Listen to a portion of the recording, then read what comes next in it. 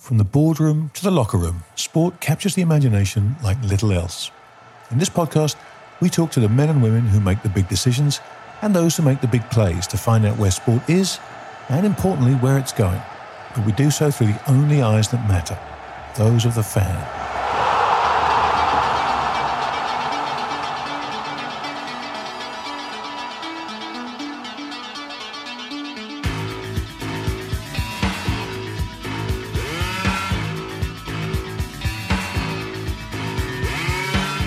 Welcome, everybody, to another episode of Goal, Own Goal. Joining me, a man who's put plenty in both ends of the pitch in his time, the great Roger Mitchell. How are you, matey?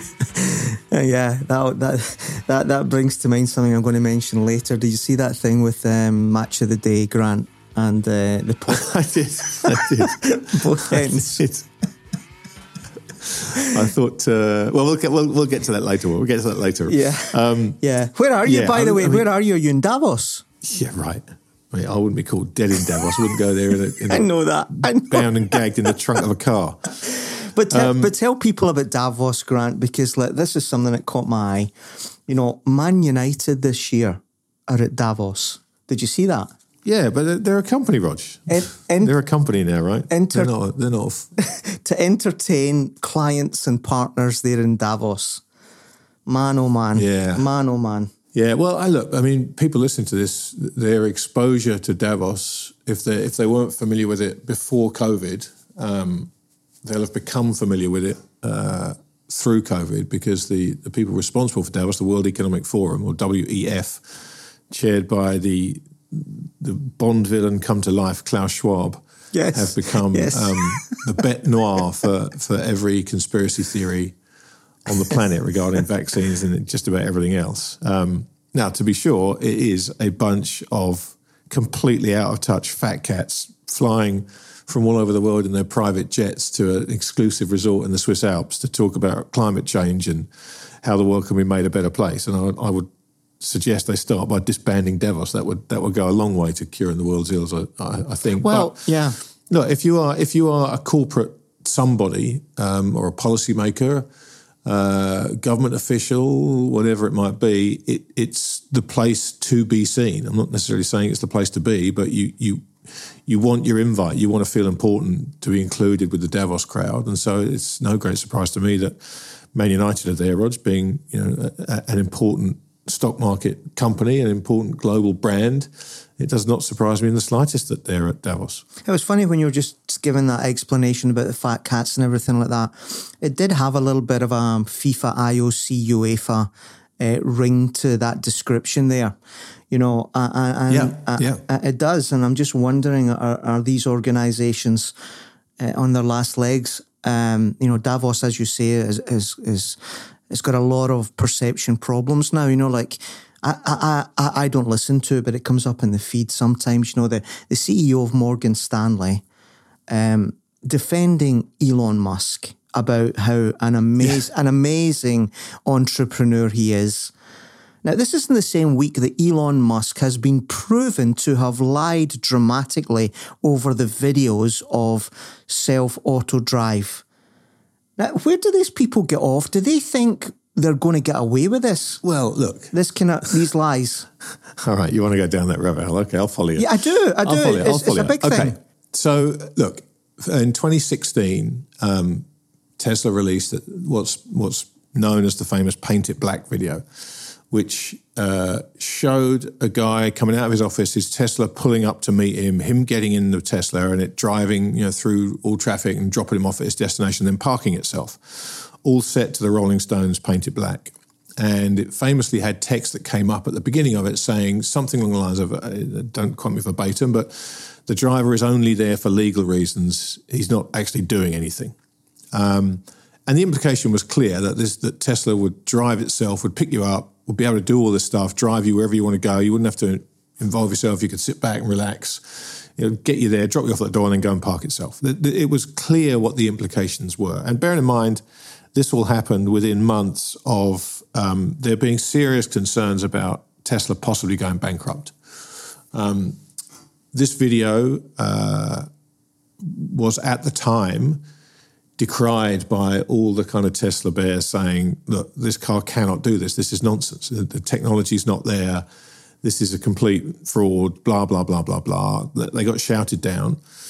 And now in depositions for Elon's latest lawsuit, I don't know how much time he spends in court giving depositions, but it's a considerable amount of his time. They've deposed the guy who was basically the head of the autopilot software at the time, who has said that the whole thing was staged, that they had they went out and had a 3-dimensional map of the route already sorted out. That the software malfunctioned, it crashed into a fence, it went over curbs, it did all kinds of crazy stuff that they chopped out. So basically the video was a fraud. Now, 2 years ago, Trevor Milton, the then CEO of Nikola, which is another electric vehicle company, which this time was trying to persuade the world how good it would be to have electric semi-trucks to haul loads everywhere. He was called out for faking a video of this truck in the Arizona desert, saying basically they rolled the thing down a hill and pretended that it was driving because they didn't have a working drivetrain. Now, look, within the context of the Silicon Valley fake it till you make it culture, which is exactly what the Theranos excuse was, why she was faking this whole Theranos blood testing stuff, which obviously could have potentially deadly results. Trevor Milton ended up in prison. And Musk has done something no different to what Trevor Milton did. They faked a product, faked something that didn't exist, took millions, hundreds of millions in deposits for the Model 3 on the back of it and saved the company. So, look, I mean, coming back to James Gorman, the Morgan Stanley CEO, and why he's defending Musk and calling him such a great innovator, there's a reason for that as well, Rog. It's not because he's a great innovator. It's because Morgan Stanley have loaned Musk tens of billions of dollars against his Tesla stock. On margin. So Morgan Stanley. So he's talking up his collateral. He's talking up his collateral. Exactly right. So yes, if he came out and said Elon Musk is a total fraud, and the Tesla stock collapses, that's the collateral they've got for billions of dollars of loans to Musk, and they're on the hook for the debt that he used to buy Twitter. And that's coming up for rollover. Look, there's no interest stronger than self-interest, Rog, unfortunately. And if you want to see self-interest writ large, go to Davos every year. It's right there front and centre. Yeah, my advice to Man United and any other club is don't go there. Don't go there. It's not a good look. It's not a good look. It is not a good look. It's like NFTs that go to zero. Same thing. Don't go there. Yeah, exactly. Anyway, mate, what have you got for me this week? What have I got for you this week? Well, I want to start off with this Arsenal-Man United game yesterday, Rog, which I feel sure you probably would have seen. Yes. On a pirate feed, can I just say, on a pirate feed, I'm in Scotland. I pay for Sky in Italy. Okay. I pay for everything that's going, but I come to the UK and it's not available. And I go on Twitter and I've got my selection of 20.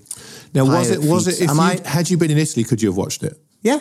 So I've got so all you need is a VPN and log into your own Sky account in London. You know that. Oh yeah, but that's EVPN and all that. It's a different thing. In some way, it's kind of like gaming the system. But the point is, Grant, apart from that being a silly way to sell sports rights, and I think the whole industry knows that it's a nonsense.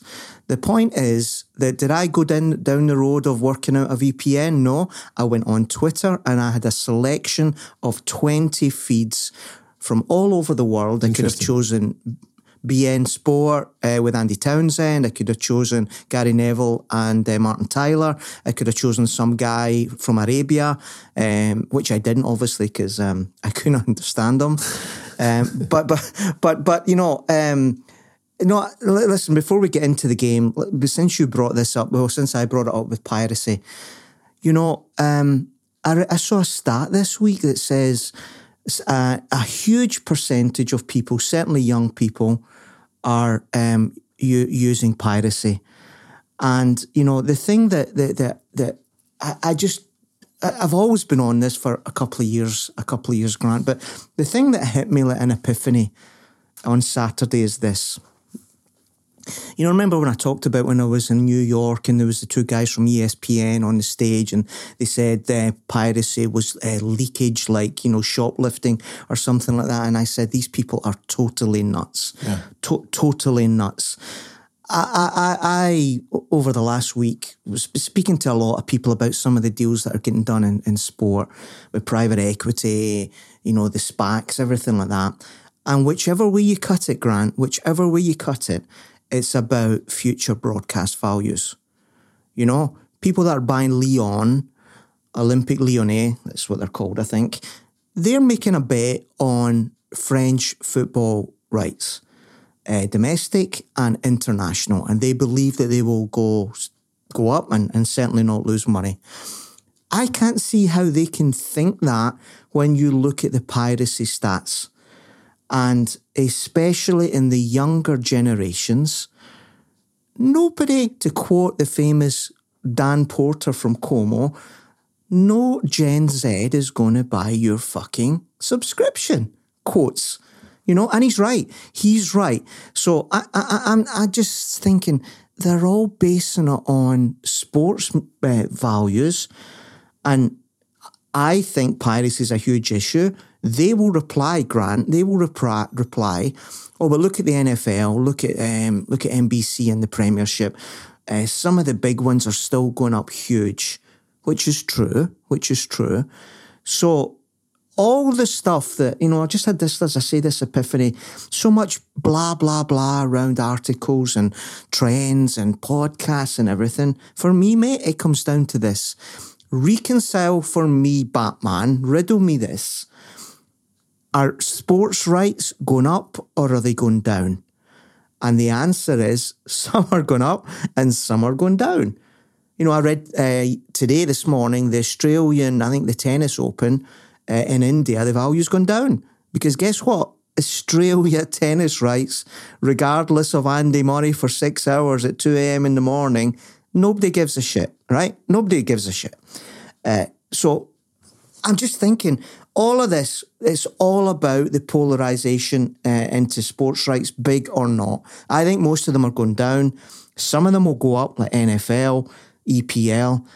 But you put all that into the mix, Grant, and I'm sorry I'm taking you away from the game, we'll come back to it. You put all that in the mix, into the modelling, are they going up, are they going down? And you have to change the discount rate for the higher cost of capital. I'm convinced, mate, that most of the modelling in the sports industry is flawed. Yeah, look, I don't disagree with any of that, Rog. I don't disagree with any of it. The question is, what does it mean? Because until the clubs are selling their games DTC, what does it mean? Because if you're looking for rights for the Premier League, you are getting rights to Brentford Leeds and you are paying for Brighton against Nottingham Forest as well as Man United, Man City. And it's, it's collective bargaining. That's what's going on here. And that was, one of the other things I know we'll talk about is the Apple documentary about the Super League. And this all kind of everything ties into itself.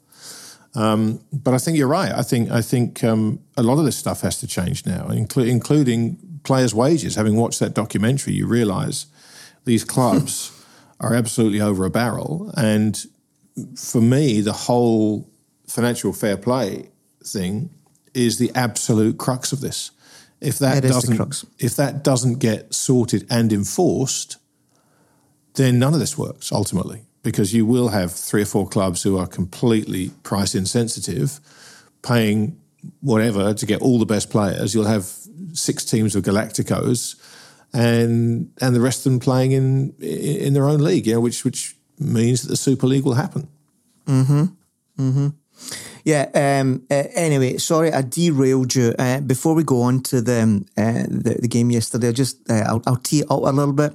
On Friday, I was in London. I met some people. It was great to see a lot of people, and they're all so kind. They're all so kind. And I'm grateful to them all. One of them was Elliot Richardson, our old mate Elliot, right? Well, he'd had a good day yesterday. Grant, yeah, he had a good day, right? But he and I were in a meeting on Friday, and we had a load of stuff to talk about on business, like a full agenda, Grant, a full agenda. Can't go into a lot of it, but a full agenda. You know what we spent 90% talking about? Yeah, go on. You know the answer. Arsenal. You know the answer. Yeah, that the Ukrainian boy, you know, like it was so funny because, like, you know, it's so easy to fall into this kind of conversation. You know, it's yeah, you know, it was difficult. You know, what happens there? How are these decisions made? Who makes the decision? The local mafia and all this kind of stuff. And you know, he doesn't want to be there at Chelsea. Look at his face. His face is like fizz. He wanted to come to us. And I said, you know what? I think you dodged a bullet there. I mean, just look at his haircut. And I said, you know, he's a great player. I've always liked him. He's a great player. But look, and before I could finish, he said, Charlie Nicholas. But anyway, the point is, we spent 2 hours, 1 hour, 45 minutes talking about Arsenal, how they get over the line for this championship. You got to love football, man. You got to love it. Well, I think after yesterday's performance, Rog, I think the conversation has now switched to how do they not get over the line. I thought they were magnificent yesterday, absolutely magnificent. You know, it was such a throwback to the glory years of the Premier League. You know, two big clubs going toe to toe, great football, the speed, the skill, the commitment. I thought it was tremendous. I mean, there were a few notable exceptions, like Anthony. What a waste of money he looks like. Good grief. But overall, you know, it was everything that the Premier League stood for, right? It was everything that made the Premier League what it is. You know, two titans going at each other, a 90-minute winner in Fergie time. It was tremendous. I just thoroughly enjoyed the whole thing. But I want to talk about Arsenal because I went and saw them earlier this year with our mate Colin against Villa, and they looked like a very, very good side. I thought the Spurs derby, which I watched with a whole bunch of Arsenal fans, they absolutely played them off the park. Really well set up, well coached, well drilled, brilliant, absolutely brilliant. And now they've passed the Man United test. Again, you know, a very different game. To me, Rog, they are the real deal, and it is theirs to lose at this point. Yeah, I'm hesitant to go into that whole, you know, Arsenal were always the real deal, and people are now just realising. I did get dog's abuse earlier in the season, and it's not about me because I just basically had people that are close to Arsenal telling me Arteta's building something really important here. Yeah, I saw in the documentary something. Well, that was the key for me. I agree. Exactly. It gave you all the hints, didn't it? And to be honest, you know, like in some way, he's managed to use, again, you're referring to the golden age of the Premiership. Well, let's go back to those days.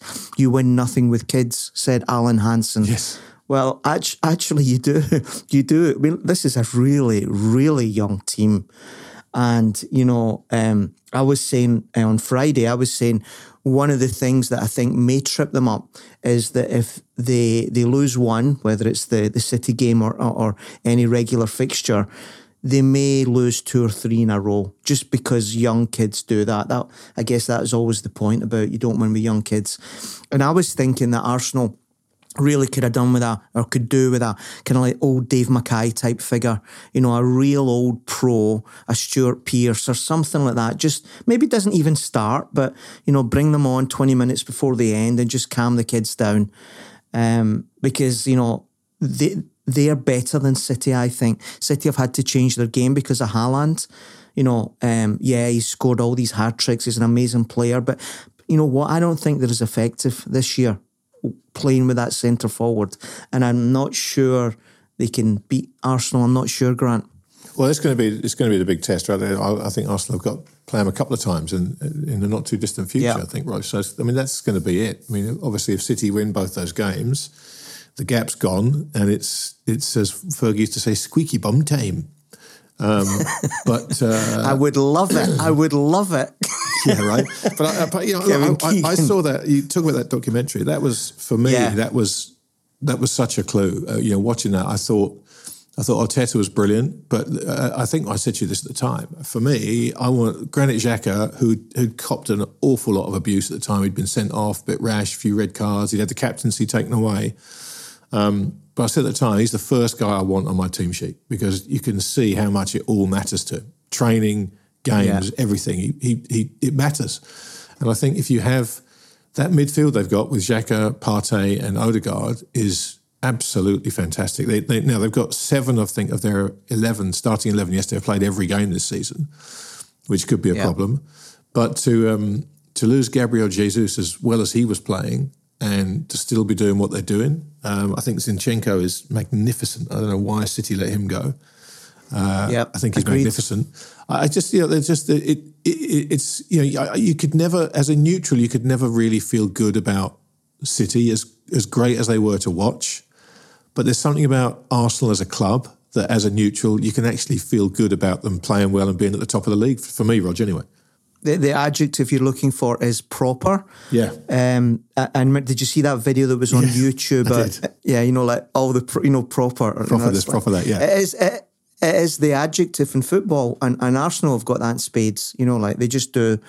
And it's very exciting. It's very exciting for that club and the people that follow them.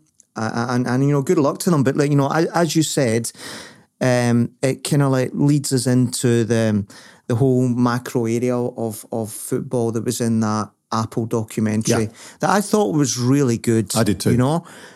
Yeah. I thought they were going to go down the whole easy narrative about the good guys won, let's all have a laugh, but they didn't, because in the second half of it they talked about the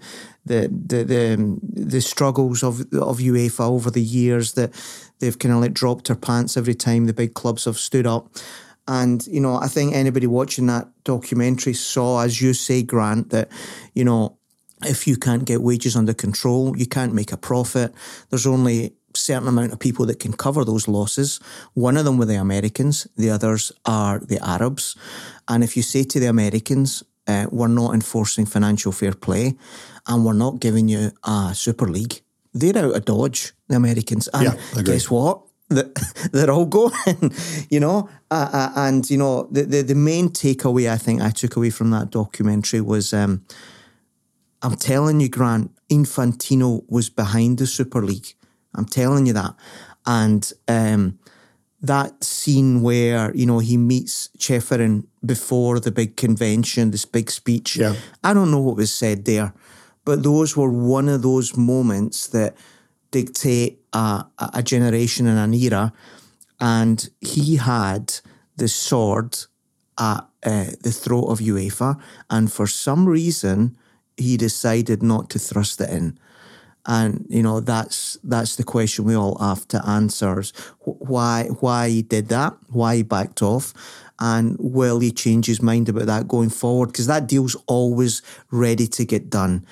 Go to FIFA, give them the top clubs in the world under a FIFA endorsed super club, European Cup, whatever you want to call it, Super League, whatever you want to call it, and UEFA's dead.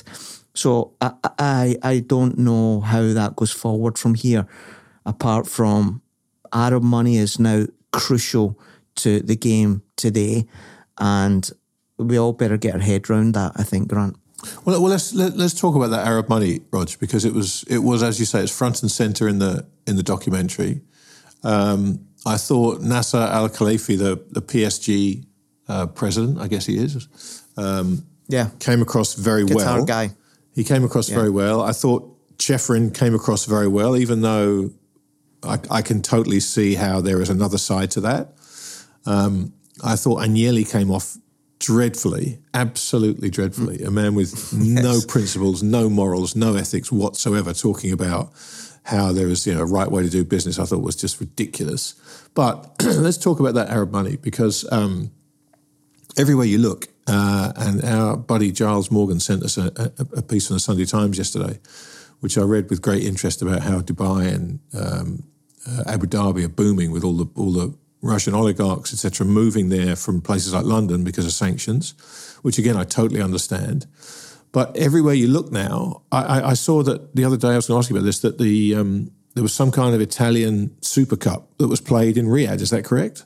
As was the Spanish one, yeah. As was the Spanish one, and then we had this ridiculous exhibition between PSG and Ronaldo's Ronaldo, a hybrid of Ronaldo's new club and the other biggest club in the Saudi league, that finished 5-4, and Messi scored and Ronaldo scored. I mean, it's For me, the Saudi money puts a sheen on sport, Rog, which is exactly what I've been railing against since the first one of these podcasts we did, which is this inauthenticity, this WWE style, let's make it entertainment, not competition.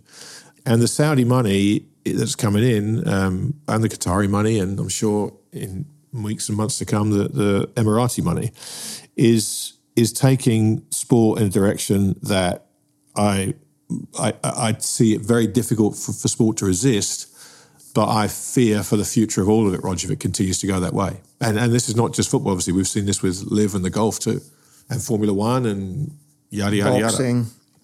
Well, that's why I made it the subject to the Sunday column yesterday, because, there's 2 or 3 things that you put in there. One of them is new formats and WWE and everything like that. I think maybe we'll come on to that in a minute. We talk about KSI. But I just look at it as a pure financier thing, and it's very simple. If you're losing money and you need somebody to cover losses, it's very difficult to hold on to your principles about what you think sports should be, because somebody is having to cover your losses. And as you say, that all comes back to financial fair play. And when UEFA caved in to both City and PSG, the writing was on the wall that ultimately this was the way it's going.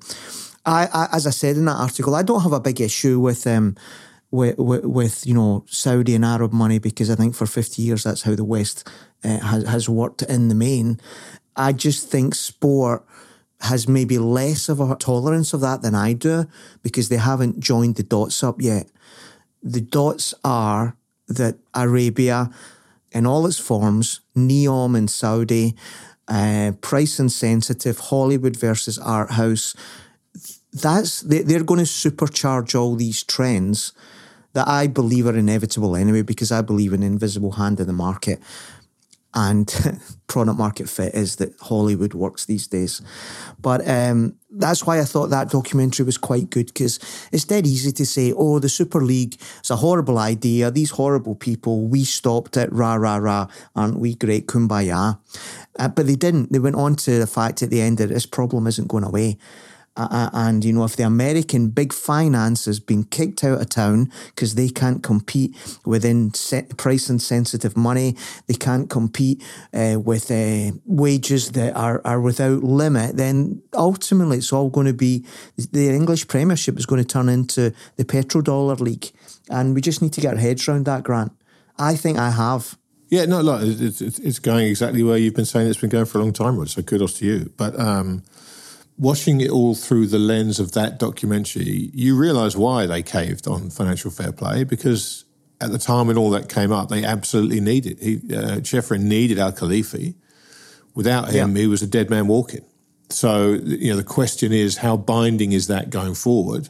Can they come to an agreement that will weaken that over time? I don't know. I mean, one would suspect that Al Khalifi has the upper hand now, because Chefrin is a desperate man fighting to save the entire organisation, and Khalifi has other offers on the table in terms of the Super League.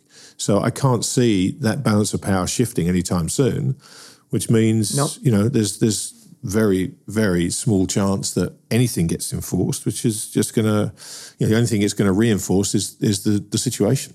And coming back to Arsenal and yesterday, the last person to suffer about that will be English football. The last person. Everybody else is already suffering. And, our listeners and in the main, our networks are based around the UK. And the UK sees this least because they're least affected. You look at the shambles that is what's going on in Spanish, Italian, to a lesser extent German and French football, and certainly the smaller leagues like my Scotland. This has been going for 20 years, and we have been, sucked dry of what we're talking about now. England will be the last to suffer. The Premiership will have more investment in it. But remember, the Premiership's problem is that it only has 4 Champions League slots. And the more and more Arabia buys up clubs and the candidates for those slots goes from 4 to 6 as it is now, to 7 with Newcastle, to 10 when you add in Everton, and who knows who they're going to buy. I think that's going to be unstable and volatile. And ultimately, the fact is this: if you have a sport that's losing money the way European soccer loses money, it's going to be eternally unstable and eternally taken away from what you like to call the authenticity of sport. Because big money that covers unsustainable losses is by definition, Grant, unauthentic. It's not authentic. Oh, look, you're right. I mean, I thought the Super League documentary did a good job of taking us back to Perez's Galacticos. You know, that was where this all started. You know, that was how he got elected, and he had that incredible run of success with the Galacticos. And I think in the Premier League, Rog, as you say, it's not such a problem having Man City, Chelsea, United, Arsenal, Newcastle now. I'm not going to put Spurs in there because we're playing them tonight. It's not so bad having 4, 5, 6 big clubs at the top and then a whole bunch of others scrapping around, because the scrappy teams get a chance to beat, like the way Fulham beat Chelsea the other day, right? So it's a big deal for Fulham fans when you beat Chelsea or you beat Arsenal, you beat any of the big clubs, and there's plenty of other good, tight games going on. But these other leagues you're talking about, they've only got 2 teams, or in Germany, 1.5 teams. So it's this, Germany won, Bayern won, 13 times in a row or something ridiculous. They won the league, the Bundesliga. Yeah, no. You don't need to tell me how unsustainable. No, exactly right. In Italy, Juventus won 9 in a row? Minus 15 points this week. So I was going to ask you about that because I've seen the headlines. So I wanted to know what actually has happened with that. Well, it's just the whole, accounting. I'm not going to go into the details. The whole accounting manipulation around player trading gains and, wages that were hidden in some way or another. Loads of clubs have been caught up in this. It is pretty much the way Italian football works. Italian football is a shambles. I'm going to put a caveat there for Milan, AC Milan, because I think they have done extremely well in the last 2 or 3 years to not do that. But in the main, Italian football is the Wild West. Juventus have been, and their defence is, why only us? Because everybody admitted it. That was their defence in 2006 as well. It's the Balotelli defence. I just call it the Machiavelli defence in Italy. All guilty, nobody guilty. All guilty, nobody guilty.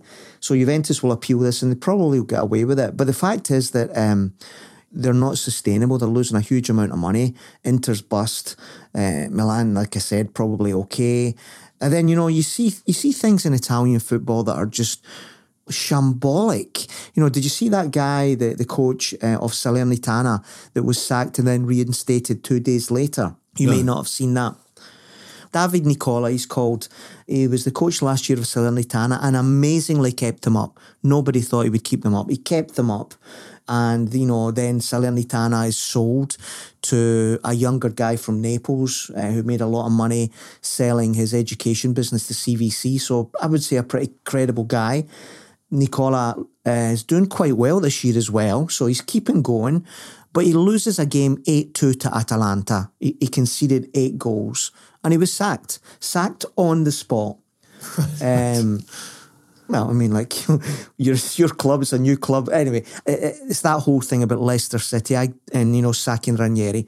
I hate that kind of stuff. If a guy has done you a turn and kept you up last year and keeping you up this year, when it's difficult, you've got to support him. That's what loyalty is about. And anyway, that's what happened because a lot of the players, the sporting director and everybody around this club in Salernitana is near Naples. It's very southern-like culture. They got him to change his mind and he was reinstated 2 days later. Now, you might say, that's a lovely romantic story. Yes, but Salernitana probably don't have the money to pay him off and get another coach. Right. Because, Serie A is a financial basket case. And so many of them are. Comes back to what I was saying earlier about the value of rights. Serie A is propped up by a DAZN bid for their TV rights. You saw how much money DAZN lost in the last year, billions and billions. How can you be positive about the future of Serie A? How can you be positive about that? You are totally outgunned by the monies available in England. For a million reasons, it's not a market that a serious corporate financier would invest in. And you know, this is what I just keep coming back to, Grant. I can't get my head around it. Sport just seems to be in this kind of like la-la moment of it's all going to be okay. And I just follow the money, and I think it's anything but okay. Well, look, we'll see. But it was interesting to me that the prosecutor was asking for a 9-point deduction and they got 15. So there's obviously a deal to be done, Rog. Oh, they'll get away. I think they'll get away with it. I think it'll go to 0, in my opinion. You do, really? Yeah. Wow. This is Italy, Grant. Wow. We'll see. I figured they'd cut it to 9 and everyone would be happy, but hey. That's, No. They've got to get in the Champions League, Juventus, and 9 is not going to get them in the Champions League. You wait and see. I think this goes, this disappears. The Oracle has spoken. Yeah, let's talk about the other big documentary, which I watch with a lot of interest because, you know, I've got people that were very involved in it. The tennis one on Netflix. Great point, yeah. What was your view on that, Grant, when you watched that? I haven't finished it yet, but I enjoyed it, Rog. I enjoyed it. I enjoyed the Nick Kyrgios one at the beginning. I enjoyed the Bettinetti? I forget who you pronounce his name. Berrettini. I enjoyed the Berrettini one with him and his girlfriend, the Aussie girl. It's not as compelling to me as, say, Drive to Survive was. And certainly the trailers that I've seen so far for the PGA Tour one, which is coming in a couple of weeks' time, look tremendous. But I don't know whether that's because I'm a lot more interested in golf than I am in tennis. But I don't think you've enjoyed the tennis one, but I enjoyed it. It wasn't must-see viewing for me. I've kind of...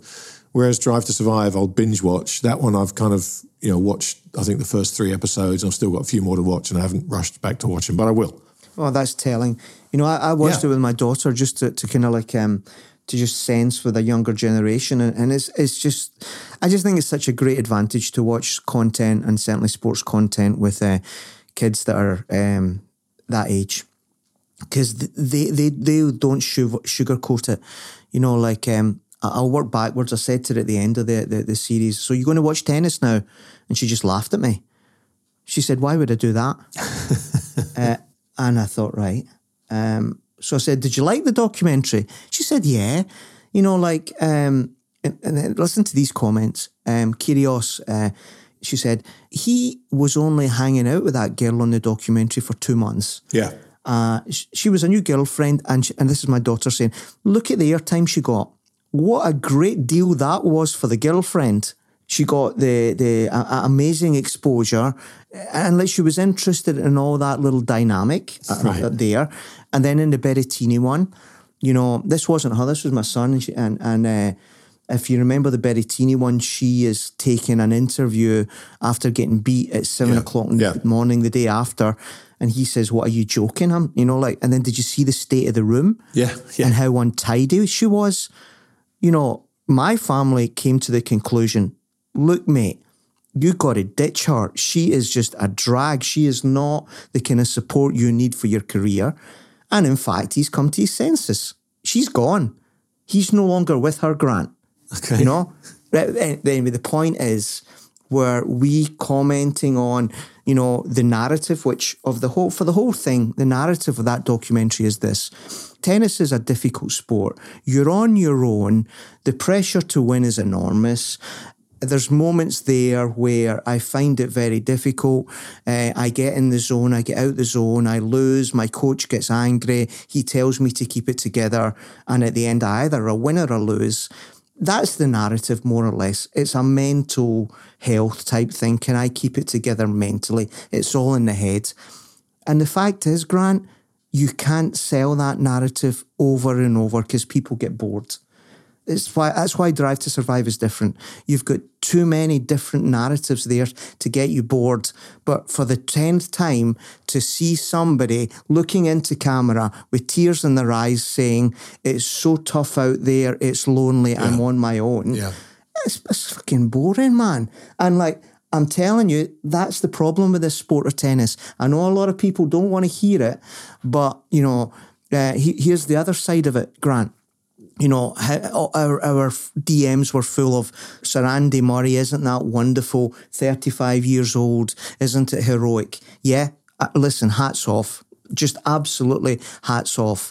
As modern entertainment content, 6 hours finishing at 2 a.m, no thanks. That's worthless to me. worthless to me, and that's what the confusion is.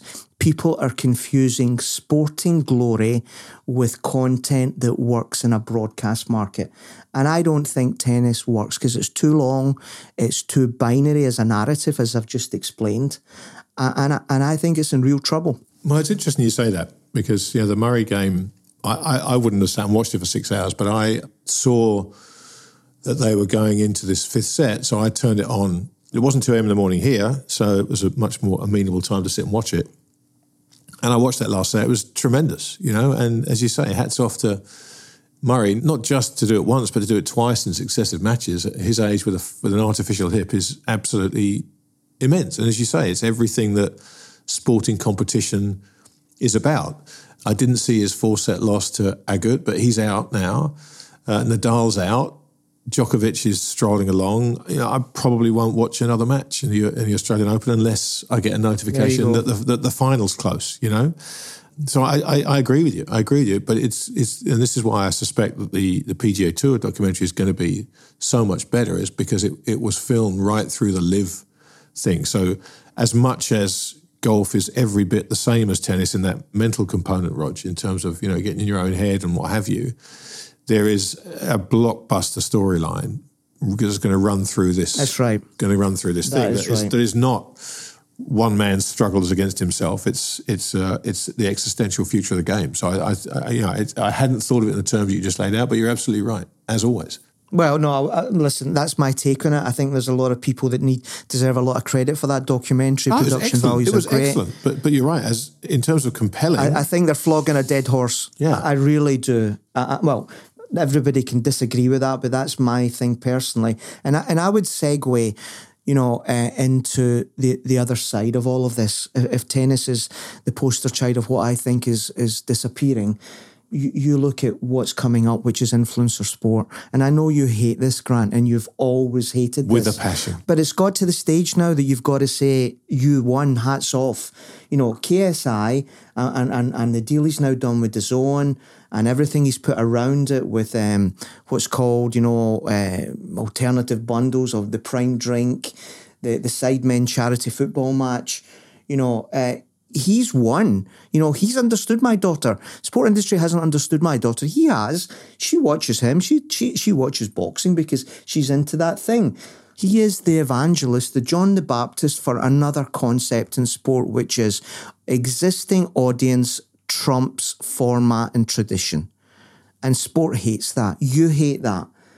But I'm afraid that's the winning horse, man. It's the winning horse. And, what he's doing with the new boxing thing he's got, what Jake Paul's doing with old guest Nakiza Bardarian with the mixed martial arts and everything like that. I don't think there's a debate anymore. Young Gen Z sport is fundamentally different, needs a fundamentally different model. And, this guy KSI is not lauded enough for what he has done. We started off talking about Musk as an entrepreneur, and we know he's a fake. This guy isn't a fake. And not only is he not a fake, he's not doing it from the sidelines and, the puppet master. He's in the ring throwing and taking the punches. What more do you want from this guy, Grant? Well, let me ask you this, Rog. When I think about all this stuff, and obviously all the conversations we've had have forced me to think about it a lot, what does the pace of change do to this? Because if you think about my grandfather and how he consumed sport, and my father and how he consumed sport, and my dad and I were at Craven Cottage last year for the Brighton game, and I can't remember if I told you this before or not, but we were sitting there chatting at half time. We realised that it was his 75th year of going to games at Craven Cottage, and my 50th. So we've been going to that same stadium, and it's had facelifts and seats and whatever, but we've been going to that same place for 75 years in his case, 50 in mine, and the change between how my grandfather would have consumed sport, my father consumed sport, how I consumed sport, the pace of change was glacial. And so what you ended up with were generations that you could format your content for and have a really long run where that format would be successful and you would be able to reap the benefits of that and the steady income streams, et cetera, et cetera. Millennials are very different from me as a as Gen X, sorry. Gen Z are very different from millennials. So you've had a massive change in one generation there, Rog.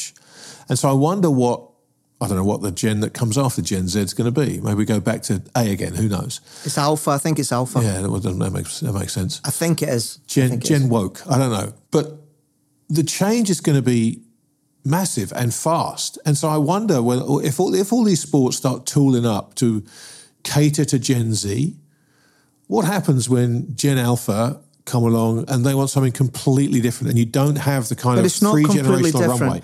Well, isn't it? I don't know. I'm asking you. No, I just think it's a quicker pace of the same. You know, but the point you're making is absolutely bang on, and it's why I've had a lot of frustration with people that call me a doom monger and you know, a bear and you know, chaos estate. All those, yeah. Yeah. All those kind of things. You could just say Scotsman. The doom monger is implied. Yes, but listen, And that now goes on to ChatGPT, and a lot of people hang on to these lovely ideas. Oh, it can never replace this. It can never replace that. There are some people that do not like change, and that's most of them. And sadly, you know, they have these different stages of denial of change, like the different stages of grief. It's the same with them, you know. And the fact is that the pace has picked up, as you've said, and in 10 years' time, the world of business, the world of entertainment, and by definition, then the world of sport will be radically, radically different. You know, like, there's enough evidence around to see that. Boxing has been completely changed by KSI. Everywhere you look, it's changing. Everywhere you look, and we've only started now.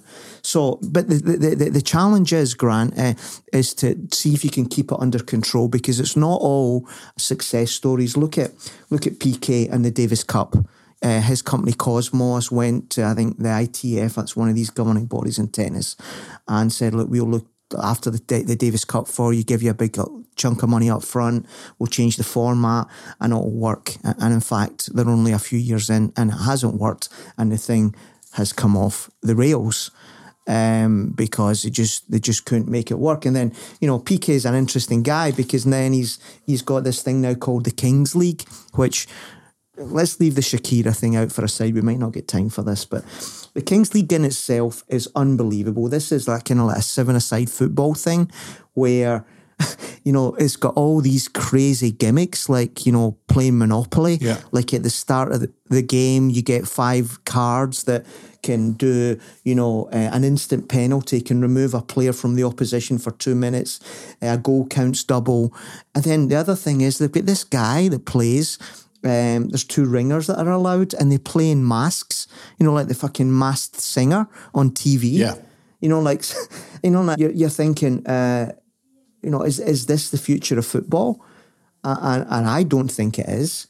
So, like in anything, you got to work out what is real and what is just absolute gimmickry, trying to like. And the answer is, it's not easy to know, Grant. It's not easy to know, but, you know, you look at PK and he's at the forefront of this, and he's the one that would also say football needs to change, my kids don't watch it, everything like that. The answer is somewhere in the middle, but to answer your question, we need to work out the pace of change. As I say, it's only getting faster, and I just, look, I don't know, but it strikes me that what we've spent an awful lot of time talking about in these conversations is the importance of gearing your entire strategy to Gen Z. And I just don't know how long a runway you have with that, Rog. I just don't know. Because it strikes me that it's an awful lot shorter than the runway you had with our generation. It's shorter than the runway you had with millennials. And I'm just curious to see how this develops and how quickly Gen Z get bored with it and want something completely different. And you've got an awful lot of sunk cost in contracts you've signed and God knows what to produce content a certain way that people suddenly go, bored with that now, want something else. But okay, right, that's a great question, but let me rephrase it in the way that works for my head. What you're saying is, Are the changes for Gen Z in sport a good investment for providers of capital? Is it going to stay constant enough for you to get a return? I think that's a very fair question because things are moving so quickly. You could invest a lot of capital in something that moves slightly away from what you thought it was. My way of talking about this on this podcast is not that question, which is a great question. It's, if I was an investor of capital, would I invest on KSI, on that stuff, knowing that I've got risk? Or would I invest in old sport, which is tennis, which is rugby, which is whatever you want to call it? If I've only got a choice of two and I've got $1 billion to invest in the Gen Z sport or the old sport, I know which one I'm going for, Grant. I don't know if that answers your question, but you're asking a question that I don't think is the right one because you have to deal with the way things are. Yes, it's moving quickly, but I think there's a better chance to get a return with the young kids than there is in flogging a dead horse for a dead audience of people of our generation. Yeah, it's going to be interesting. We all know the cycles, and we all know how Gen Z right now spend all their time on their phones and content consuming and all this sort of stuff. But we also know, Rog, they're going to grow up and they're going to have families and they're not going to do that so much. They are going to have much less time to devote to whatever. And so you're going to have to start catering to the generation that comes behind them. Now, you have a tailwind in that Gen Z are getting married later and having fewer kids, et cetera, so that you've kind of stretched the runway out before you. But the reality is that the circle of man's time on this planet is roughly the same in slightly different quantities for each generation. But Gen Z are going to get old and they're going to consume content a different way. And so along are going to come Gen Alpha. I've heard this a few times. I'm sure you have. So let's debate this because Gen Z, they like snackable, right? So that's where we're starting. Your thesis or the thesis is once they get kids and responsibility and jobs, which means de facto they will have even less time than they do today, you think they're going to want long form or they're going to want even more snackable? No, I'm not saying that. I'm not making assumptions about what they'll want at all. I don't know. But I suggest their taste will change. That's what and I think it will go even more snackable, is what I'm saying to you.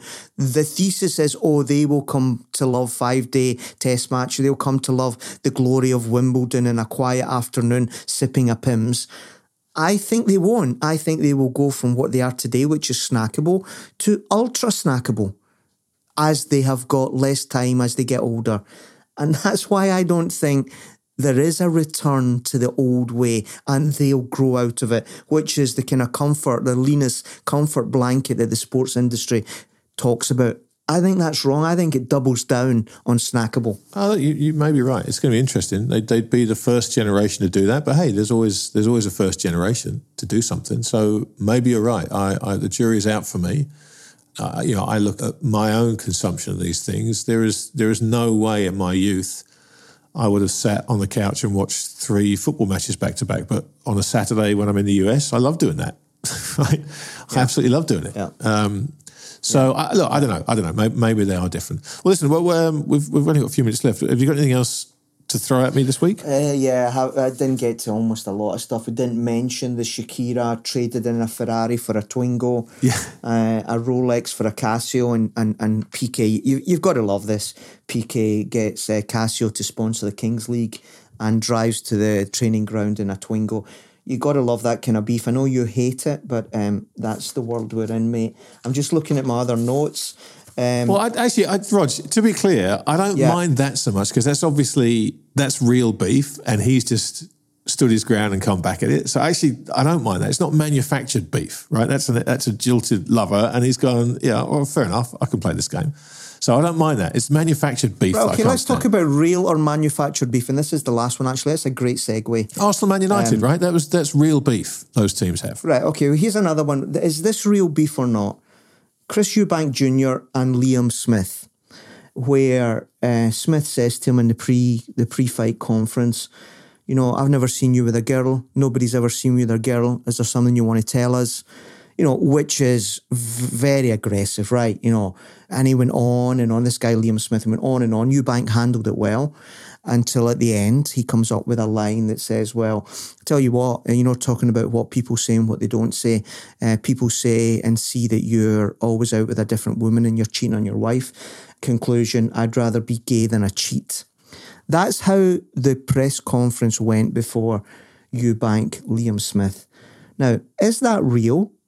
I.e., and if it's real, it's really nasty and horrible and using homophobia. It's just horrible, horrible stuff. Or is it the way that boxing has always promoted its fights? I'm going to beat you. I'm going to steal your wife. She'll know what a real man is. That's the stuff that went on with Sonny Liston and all of that kind of stuff. So was that real or was it fake, Grant?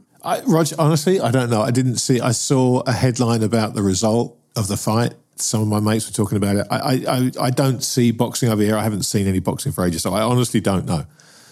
But anyway, listen, have a look at it because I think that was awful for a whole lot of different reasons. But in 2023, still saying to somebody, I haven't seen you with a woman, I haven't seen you with a girl. What's wrong with you? I.e., is there something you want to tell us? I really struggle with that. I really do. I thought we'd gone past that. Yeah, look, it's combat between two men. I mean, you're going to do anything to get under the guy's skin. So, no, I don't think you're ever past anything. So it's fake. So let's finish with the metaphor for Liverpool's season, which obviously has gone back to Match of the Day, which was during the FA Cup game between Wolves and Liverpool. What happened, for anybody that didn't know, is some person taped a telephone to the back of the set, and through that telephone played what sounded like some woman getting serviced by Rocco Siffredi. And that was quite funny. Gary Lineker was quite embarrassed. But I think the best way to sum that up is that is exactly what's happened to Liverpool and their season. Well, I have to say, from behind the game, Harvey Elliott's goal won the game. Did you see the goal, Rog? I don't watch the FA Cup. Okay, it was a good goal. He ran from inside his own half, beat 3 or 4 players, and stuck it in the top corner. It was a great goal.